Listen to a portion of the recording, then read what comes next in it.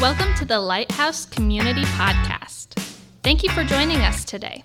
We hope today's teaching will encourage you in your faith and help you develop an increasing desire to walk with God. Let's listen in. We're so glad you're here at the Lighthouse today. Whether you're here in the house or whether you're joining us online, we're glad that you've chosen to join us at Lighthouse this morning. My name is Larry Sewell. I'm one of the elders here. I'm working with Don and Fritz and Ben Teal, who kind of leads the charge down in Bluffton each week. You may not know this, but Bluffton Church is a sister church to Lighthouse. And the idea of building up on County Road 99 to create more space so that people can engage the gospel is the same reason that Lighthouse is participating in helping to start the church in Bluffton, because we're making space for people to engage the gospel. I remember back about 6.5 years ago, there was a small group of us on a missions trip. We were down in Colombia, and it's unsafe to go out at night, and so in the evenings we would be inside the hotel, and this particular hotel had kind of this upstairs balcony over the roof. There's like roof outside it, and you're kind of overlooking the city. And I remember going there, and we would pray in the evenings, and we would pray in the mornings before we would go out and do evangelism. And we saw literally hundreds of people move from spiritual darkness to spiritual light. We were sharing the gospel on the street through translators. It was a really remarkable time, and I think about that time often. I went back there several times there in Cuba and Haiti, different places. But the thing I remember most about that rooftop is when we would be up there and praying for the Colombian people, our minds started to think about people right here in Hancock County and the mission field that's literally in our backyard right here. And as our prayers kind of matured over the time we were there, we found that we were praying for people back home. And, we came back and, all the work was going on and we got Lighthouse going. And then the opportunity for Bluffton came. In fact, Pastor Fritz is preaching this morning down in Bluffton, our sister church. That's where he is, speaking with them. I think we'll look back at this time, kind of like I think back about Colombia. That was probably the most remarkable time that I can remember, knowing that God was using me and God was working through me in the lives of other people. And I think we'll look back at this time, we'll say, all that's going on with Bluffton and everything that we're talking about with County Road 99, we got to talk about money and do plans and all this stuff. But at the end of the day, the point is clearly a focus on the gospel, people that are outside of the family of faith, and that we can do something as a church to make a significant difference in that. So together, we're asking everybody to join in, jump into this thing and be part of what God is doing right here in Hancock County. I think that 40-day prayer guide, I've been working through that day by day. That thing's really good. It was created by somebody else. We stole it, actually. And so, it was really, really well done to kind of focus our thoughts and focus our hearts on the gospel. This morning, we're jumping into Galatians chapter 3. Galatians chapter 3. We're finishing a little mini-series called Reversing the Curse. Reversing the Curse. Easter Sunday, we're going to start a brand new series, then we'll come back and finish Galatians a little bit after that. I'd like to begin today by asking you a question. Do you have a friend in your life who cannot help but tell you the truth? Do you have somebody like that in your life?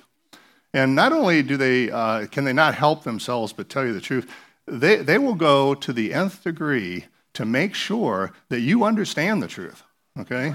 They're gonna dive in. They have no shame about it. Okay? They know what's true, and they're going to make sure that you understand what's true. I was going to make a joke about my wife, and I decided not to. Almost 40 years. I learned a few things along the way. But people like this, they just can't go with the flow. Okay, they can't do that. Okay, because they know something, and they want to make sure that you understand what's true. Okay, the Apostle Paul is a little bit that way. He knew that he didn't have a man-made message. He was speaking directly from God. God had led him. We saw that in chapter 1 of Galatians, that God had clearly communicated with him, and he was transmitting, he was teaching that truth. When we read the Bible, we're reading God's word.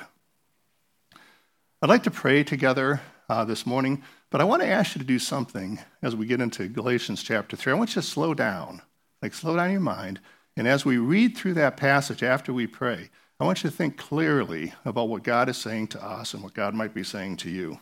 So let's pray, and then we'll do the swan dive into Galatians chapter 3. God, we are so thankful that your Holy Spirit leads us, that you have given us your word, that there's clarity there, there's truth there, that we can know you through the power of your Spirit and through the truth that we find in the message right there in the Scripture. We're thankful for Lighthouse. We're thankful for Bluffton. We're thankful for this opportunity up on County Road 99 to expand the gospel in our own backyard. And we pray that we would have discernment, we would have strength and courage, that you would guide us at every step as we move forward. We're thankful for your grace in our lives. So now, as we turn to your holy word, I pray just for one thing. I pray that you would open our hearts and our minds to the truth of Scripture. I want to know you in a full way. I pray all this through Jesus. Amen. The biblical backdrop for Galatians 3 is simply this. God has revealed to us how a person comes into right relationship with him. God has revealed that to us in clarity. And not only has he revealed that, he's also told us the implications of what it means to walk in the light. We can know that in great clarity. There is the old way of religion, okay, and there's the new way of walking in step with the Spirit of God. The message from Galatians chapter 3 is a message for Christians to bolster their faith and give them hope that they can share with other people. But it's also a message to people who are not yet Christians. People who are on the fence and maybe exploring what the Scriptures say. And I chose the New Living Translation this week for reading because my study showed me that this translation captures the heart of Paul in great clarity. So let's read very carefully and slowly through Galatians chapter 3, the first 14 verses. It starts this way. O foolish Galatians, who has cast an evil spell on you? I'd like to translate that to English. This is what Paul is saying. He's saying, you idiots! Who has given you this wild delusion? That's what he's saying. You foolish Galatians, who's cast an evil spell on you? How could you possibly misunderstand what the gospel is? Paul is that friend who is speaking truth, and he wants us to, right at the front, understand what he's talking about. For the meaning of Christ's death was made clear to you as if you had seen a picture of his death on the cross. Let me ask you a question. Did you receive the Holy Spirit by obeying the law of Moses? Of course not. You received the Spirit, that is, supernatural rebirth, because you believed the message you heard about Christ. How foolish can you be after starting your new lives in Christ? Why are you trying to become perfect by your own effort?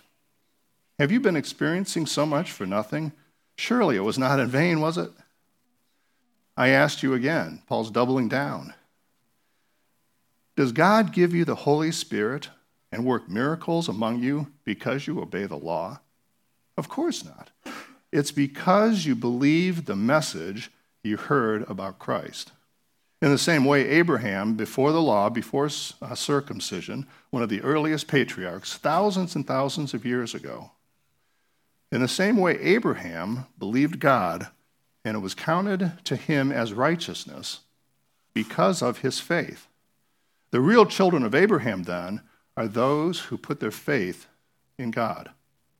What's more, the Scriptures look forward to this time when God would make the Gentiles, that is, all non-Jewish people, would make the Gentiles right in his sight because of their faith. God proclaimed this good news to Abraham long ago when he said, all nations will be blessed through you. So, all who put their faith in Christ share the same blessing Abraham received because of his faith. Abraham received God's blessing. He received righteousness. He received salvation. He is the spiritual father of all people who ever believe through time. So verse 10, but those who depend on the law to make them right with God are under its curse. For the scriptures say, cursed is everyone who does not observe all the commands that are written in the book of the law. So it is clear that no one can be made right with God by trying to keep the law.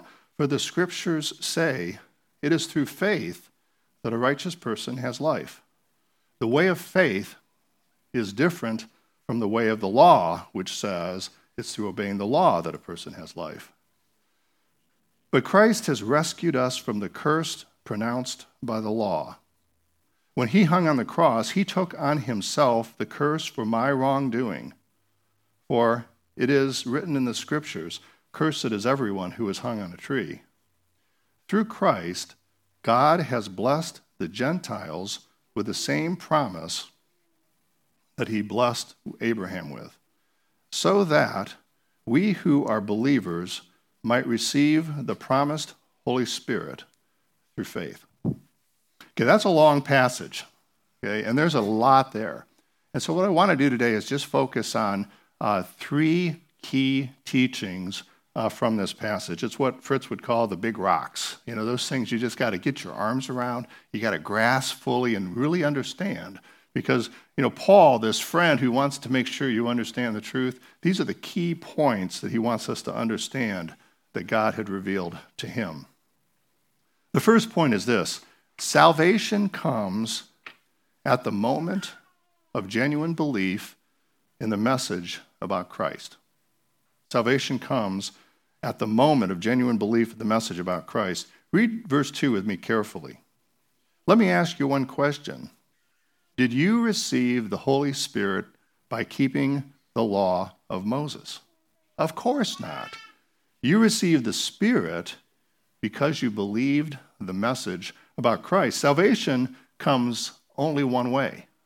Salvation comes by believing the message about Christ. Jesus himself says that the work of salvation is believing in him. Consider John chapter 6, verse 29. Jesus is speaking, and he said, this is the only work that God wants from you. Believe in the one whom he has sent. And of course, Jesus is speaking about himself. All the religious exercise in the world actually just reinforces the curse of sin and never moves us even an inch closer to God. That's not how we get close to God. It's kind of a divine reversal, okay? It's exactly opposite of our normal instincts. Paul, who is repeating Jesus, says, the only way to salvation is through genuine belief in the real Jesus. Eternal salvation is the result of believing the message about Christ. I mentioned some of those trips down to Haiti and Colombia and Cuba a minute ago, and I remember one particular man with just great detail. It's like I'm there now and can picture his face. We were sharing the gospel in the city of Medellin, and it's all compact, and we're at a doorway, and my ministry partner is sharing the gospel through a translator and to this family. And as we were talking, this whole family made a profession and turned their lives over to God as we're there, you know, and kind of got involved in that church. And then next, we moved to a man right next door. Well, while this was all going on, I was noticing this man. He's sitting in his window, and he's listening to everything going on. And so it's my turn, and so I step up in front of the door, and they got bars on the windows because it's not safe there. And before I could speak, he asked me this question. He said, what do I need to do to be saved? Yeah, it's like I can answer that question. Believe on the Lord Jesus Christ. He had heard the message about Christ because it had just been shared, and he was like, you know, eavesdropping this conversation that was happening next door with his neighbors. The Spirit of God had been working in his heart, and he gave his life to God. I'll never forget the prayer that this man prayed as he confessed his sins to God, and he asked God to forgive him and to come into his life and to be his Savior. He accepted the free gift of salvation. This is the first big rock. Salvation only comes one way. It comes by believing the message about Christ. This is the same case in the Old Testament as it is in the New Testament. Abraham was saved by faith, just like people are saved by faith today. Abraham is the father of many nations. If you go back to the Old Testament in Genesis and you reach forward to the book of Revelation at the end, you know that people from every nation, every language, every tribe, and every people group will be in the new heaven and new earth. Abraham is the father of all of us. And the implied message there, the implied hope there, is that the invitation to belief in the message about Jesus is freely offered to anyone who will hear his voice. It's a free gift to all people. The second big rock from this salvation, or from this passage I'd like to take away is simply this. Salvation does not come any other way. Now you may say, that sounds like you're just repeating yourself, and it should be obvious. But substitutes to genuine faith can be really sneaky. People believe all kinds of things that are actually contrary to the gospel when they really think that they're believing the gospel. So it's important that we know that substitutes can be very sneaky. The set point of most people in the world is trying to be good enough to earn God's grace. That's the set point of most people. That's the set point of most religions in the world. Paul might say, it is essential that we understand what does not constitute salvation, because it's important to know what doesn't count. Recently, I've talked to people about salvation in various settings. And I know a person who believes that they're saved because they said a certain prayer. I know a person who believes he is saved as a neighborhood guy because he has been baptized into his church. In his words, I was baptized in the church, I was married in the church, I'll be buried in the church, I'm good. That's what he thinks. I know lots and lots of people who believe they're saved, or they're hoping they're saved because they try to keep the 10 Commandments. I know a person who feels spiritual, so kind of a connection with nature and connection with what is, and she's hoping that's enough. These things are very different than believing the message about Christ, because that's the only way that salvation comes. According to verse 3, salvation is not based on human effort in the passage we read.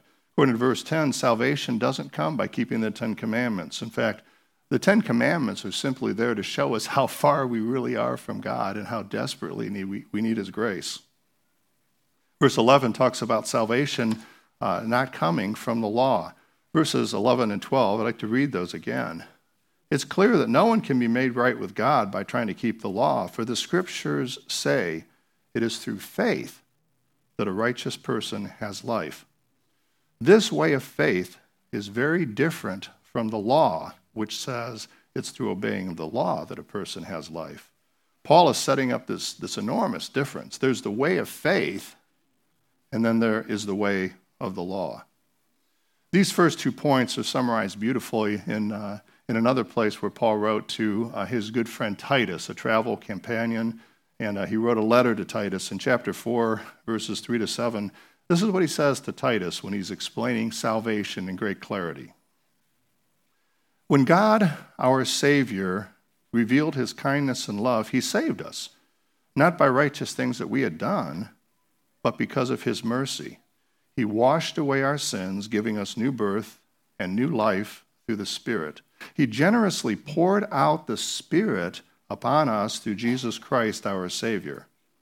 Because of his grace, he made us right in his sight and gave us confidence that we will inherit eternal life.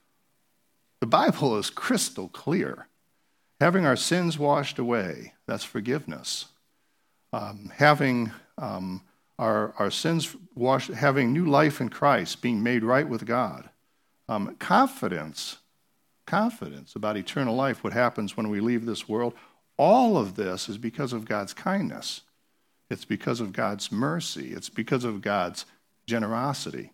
All of this is a gift from God. We don't deserve God's gift. We can't earn it by keeping the Ten Commandments. God gives us salvation when we believe because God is good. Fundamentally, God is good.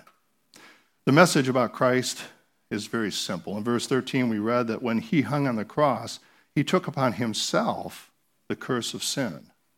In Paul's letter to the Corinthians, he said that God made Christ, who was sinless, he never sinned, to be the offering for sin that we could be made right with God through Christ. When a person understands that Jesus is God, he's God in the flesh, right? That Jesus died on the cross as my substitute to take the penalty for sin, at the moment of belief, that's when salvation comes, believing the message about Christ, who he was and what he did. My sin is forgiven at that moment, and I'm eternally reconciled with God, and that leads to prayer, it leads to confession, it leads to repentance from sin. When we leave sin behind, we turn and we go the opposite direction as we walk with God. Have you ever been there when a person makes that decision? You know, that's an incredible moment in time where someone actually hears the message about Christ and they turn from their sin, they repent of sin, and they turn to him, and you're witnessing this miracle of new life. It's an incredible moment when you see that. And that moment is the reason that we're talking about Bluffton and County Road 99. It's the moment of genuine belief in the real Jesus that salvation occurs. You're probably beginning to catch the central theme of this book, of this passage, that we are saved when we genuinely believe in the real Jesus. Nothing more, and certainly nothing less. Paul also talked about the way of faith, which is very different than the way of the law. And Paul wants you to understand the way of faith. In Galatians chapter 2, verse 20, he says, "My old self has been crucified with Christ. It's no longer I who live, but Christ lives in me." It's a supernatural thing. The life I live in this earthly body by trusting in God, who loved me and gave himself for me. We are saved by faith, but we also walk by faith as believers. You don't get saved by faith and then go back to your own way of trying to please God. That's not how it works. We walk by faith. It's a supernatural connection to God. Christ living in you is how Paul describes it in Galatians 2:20. And this brings us to our third big rock for today, the third big point that Paul really wants us to understand, and it's this. The one thing that separates genuine faith from everything else is the presence of the Holy Spirit in the life of the person. The one thing that separates genuine faith from everything else is the presence of the Holy Spirit in the life of the Christian. We are saved by faith, and we also walk by faith. Every Christian has the Holy Spirit in them. I want to go back to verse 3 of chapter 3 in Galatians. Paul says this, "You received the Spirit because you believed the message you heard about Christ." Now, Paul is trying to make this abundantly clear, as he always does when he writes. He could have said, "You received eternal life when you believed the message about Christ." But that's not what he said. He said, you received the Holy Spirit when you believed the message you heard about Christ. It's the pneumatos. It's the Holy Spirit. It's mentioned 4 times in this passage. It's mentioned in that passage in Titus that we read just a minute ago. It's a central piece of Christian faith. Genuine belief is distinguished from every other religious thing by the presence of the Holy Spirit in the life of a person. A couple weeks ago, I was talking about Romans 8 down at the Bluffton Church where Fritz is now, and we kind of camped out at verse 9 for just a minute. Verse 9 in Romans chapter 8 says, "Remember that those who do not have the Spirit of Christ living in them do not belong to him at all. People who don't have the Spirit in them are not believers. Genuine believers have the presence of the Spirit of God in them, and that's how we know that our faith is real. Consider Romans 8:1 or 8:11. His Spirit joins with our spirit to affirm that we are God's children. The Spirit of God himself communicates with our spirit, the part of us that makes us alive, that makes us human, that we are his children. It's something personal. Galatians 2:20, it's Christ in me. That's the dividing line between genuine faith and every substitute that is out there. Christians have the Holy Spirit in them, and they know that. They can sense that. A couple ways the Holy Spirit makes his presence very, very clear might be these. First of all, a Christian is in the fight against sin. Sometimes Christians think because they're in a fight against sin, they must not be saved. And actually, the opposite is true. Because we have God in us, we can't camp out with sin, okay? It just doesn't work very well.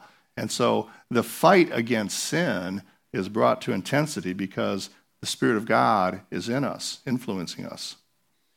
The presence of the Holy Spirit is known because his abiding presence is just there. You just know. Have you ever heard a person say that? I just know God's with me. I just know. And you know, that's actually a biblical idea. The Spirit of God draws us to things like Scripture and to prayer because his presence is in us. The third thing I would say, and I'd like to just elaborate a little bit on that, is the increasing demonstration of the character of God is what we see in people who are believers. We sometimes call it supernatural transformation, but it's walking in the Spirit changes that are occurring in us because of the presence of the Spirit of God who is in us. Galatians chapter 5 is another sermon for another day, but it talks about the fruit of the Spirit. If God is in us and his Holy Spirit indwells every single believer, you would expect that the character qualities, the things that represent God would start to ooze out of the Christian. Now, who can list the fruit of the Spirit? Do you know what they are? Kindness, gentleness, goodness, meekness, temperance. Yeah, all these character qualities of God, those are the fruit of the Spirit, and they ooze out of the Christian as they grow in maturity because the Spirit of God is inside of the Christian. Down in Bluffton, Amy, you guys know Amy Russell, right? She can sing a song about the fruit of the Spirit. She did for us, actually. Love, joy, peace, all of those things. Those who have the Spirit of God in them sense the Spirit of God, the attributes of the Spirit of God coming out of them. You know, Galatians 5 also has another list, okay? The list of the fruit of the flesh. And you know, sometimes it's a good thing to look at those two lists and say, where do I live? You know, it's a little bit crazy, but I know some people, older people, who claim to be Christians, and they don't have the presence of the fruit of the Spirit in them at all. You know, they're sarcastic and they're angry and they're obnoxious sometimes, all those things, you know. They don't have any evidence of the Spirit of God in them. And, you know, they're living on the wrong list.